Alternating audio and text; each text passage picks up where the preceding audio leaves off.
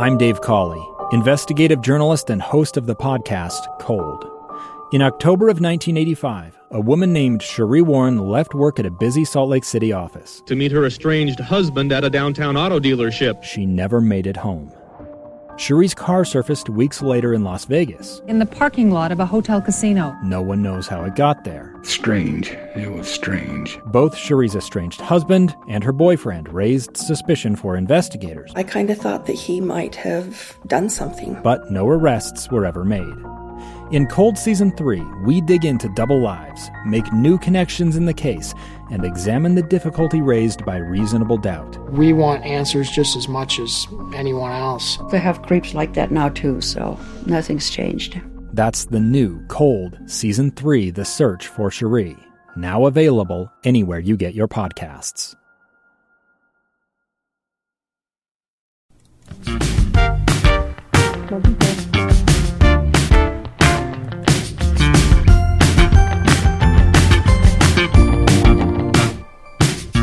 Hey there, and welcome to Easy Being Green, the show where we talk about the earth and how we can help it. I'm Taylor Powers, that's Deanne Tetzel, and today we're just gonna talk about like our own personal stories, inspiration for why we or how we kind of learned about why this is important, and just kind of what kind of sparked us to think about it differently. Yeah, definitely. You know, we live in a beautiful place in the Wasatch Mountains in Salt Lake City, and I've always been an avid outdoor person, and I do a lot of hiking, and I'm sensitive to. I'm one of those people that I'm always picking up the garbage on the trail or whatever and hauling it back down with me. And when I became aware, probably in the mid-'80s sometime, that there was this thing called global warming, it freaked me out. We were big skiers, and we were always waiting for the snow to come and everything. And we're hearing kind of these dire predictions for down the road. And it definitely caught my attention. And as I moved, I guess, into having a young family and things like that, we didn't really have recycling per se back then very much. But as soon as that was in my awareness and my consciousness, I wanted to do what I could do to preserve the beautiful places that I appreciate so much. Yeah. It just means a lot to me, and I want to do my part. And rather than having anxiety about it and worrying about it, how can I take that and fuel it into doing something good that I can at least make a difference with? Yeah, that's nice. Yeah. I was pretty unaware and oblivious. My town's pretty small where I grew up, and my mom wasn't, too aware of it. I mean, she was a really busy lady, so that just wasn't her number one priority. So I didn't start to really become aware of it until I was a teenager in high school, and some of my science teachers were talking about it, and we would have bike to school day and talking about like how we can do our part, and days where we went out to the beach and picked up garbage and did that kind of stuff. But I really didn't even process it. I was just thinking, like, oh, we're picking up the garbage because we want our beaches to be clean, and we enjoy going there, and we don't want garbage there, and we don't want it getting in our oceans and hurting animals. Which is a big one. But I don't know. I was also a kid, so I think I had different priorities too. And then I went to college in Boulder, Colorado. Oh, that'll do it. Yeah.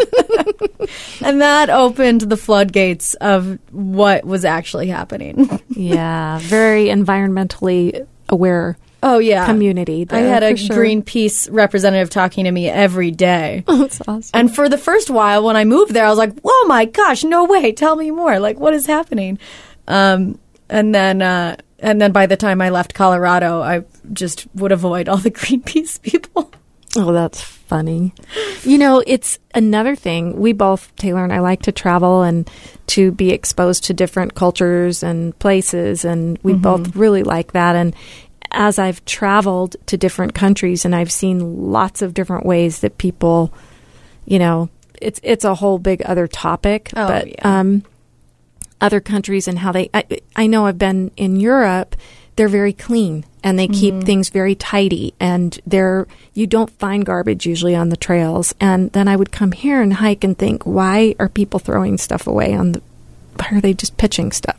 Yeah. So that makes made me me angry. more aware. But then I've been to countries like India that they don't have any awareness, or that is not, their garbage goes on the ground. And that's kind just of like New York City. what they do with it. Yeah. No. And so it's different everywhere, but it raised my awareness around it, and it again made me want to do my part. And sometimes it can feel overwhelming. Oh, it's my like, gosh, it I'm totally not going to can. make a difference, blah, blah, blah. But I think that's part of why Taylor and I want to do this whole Easy Being Green podcast, because we can make an individual difference, and we can feel better, at least ourselves, and someone else can watch you doing what you're doing, and then it inspires just them. by modeling that behavior, you can make change. One thing that really kind of changed my outlook when I was in college, I was a sophomore, and I was looking for something to do for spring break, and I came upon these volunteer trips. And so I went to the volunteer office at my school, and they had all these different trips planned, and they all had different causes. One was like supporting human rights. One was doing some disaster relief. And the one that I saw that I really wanted to go on was urban farming in Austin, Texas. So I got in a 10-person van with 9 other girls, and we drove from Boulder, Colorado to Austin, Texas, and we slept in a church, and we worked on a farm for a whole week. I think it was like 7 or 8 nights. And so there was this woman, and she had a farm named Urban Patchwork, and she supported a lot of the vegetables to the restaurants in the area. And so we worked with her and built a cistern in her backyard and did all this cool stuff. And then we got to go work on a much bigger farm in Austin for one day. And that was kind of crazy. At the farm that we were working at, one night for dinner, we killed 2 of the chickens to eat. And we went to this other massive farm where we were doing tons of work to help them get things ready for restaurants and for the grocery stores. And I think we must have killed upwards of 100 chickens in that day. Oh, my goodness. Yeah. You really got immersed in the whole lifestyle and saw it firsthand. Yeah. It was very eye-opening to be in that industry and see everything, see how it works, see how it affects the community. And these were, local farms that were just making a living doing this. So that's kind of what really turned me on. Yeah, that's really cool. And I love that, because when I was in school, this was not on our radar at all. Mm-hmm. So I like that this is part of the curriculum now. And I know that kids will go to local farms and like Thanksgiving Point here and some of the places where they can actually learn. I mean, I just thought, well, where does the chicken come from? The grocery store. Obviously my mom and my grandma, they all, killed their own chickens and did all of that kind of stuff when she was young. But that wasn't crossing my field of, I didn't really want to think about it. But to have that knowledge and information when you're a young person, and then you can start to formulate your decisions about how you want to impact with your choices, which is all what we've been talking about. But that's really neat that you did that, though. Yeah. And I'm still learning every day. And the number one place that I learn is through other podcasts. So I'll give you one podcast that I like to learn from, because I guess you can listen to other podcasts other than ours. Mm-hmm. But it's the Rich Roll podcast. And he talks about a ton of different topics. So some of them aren't related to the environment at all, or to like the food you eat or any of that. Some of them are, talk about working out or creativity. But overall, it's a really great podcast. And he has changed his life, a complete 180. So he's just very insightful and has a lot of cool guests on that. They really dive deep talk about this stuff. And his wife wrote a book called This Cheese is Nuts. Oh, I love it. It's a recipe book about all these different cheeses that are made from different nuts. So, I love it. Yeah, so they're a really fun duo. And so that's a fun place that I like to learn from. I think we're lucky because at this time, we have at our fingertips, we have everything available to us. We can really research what is important to us and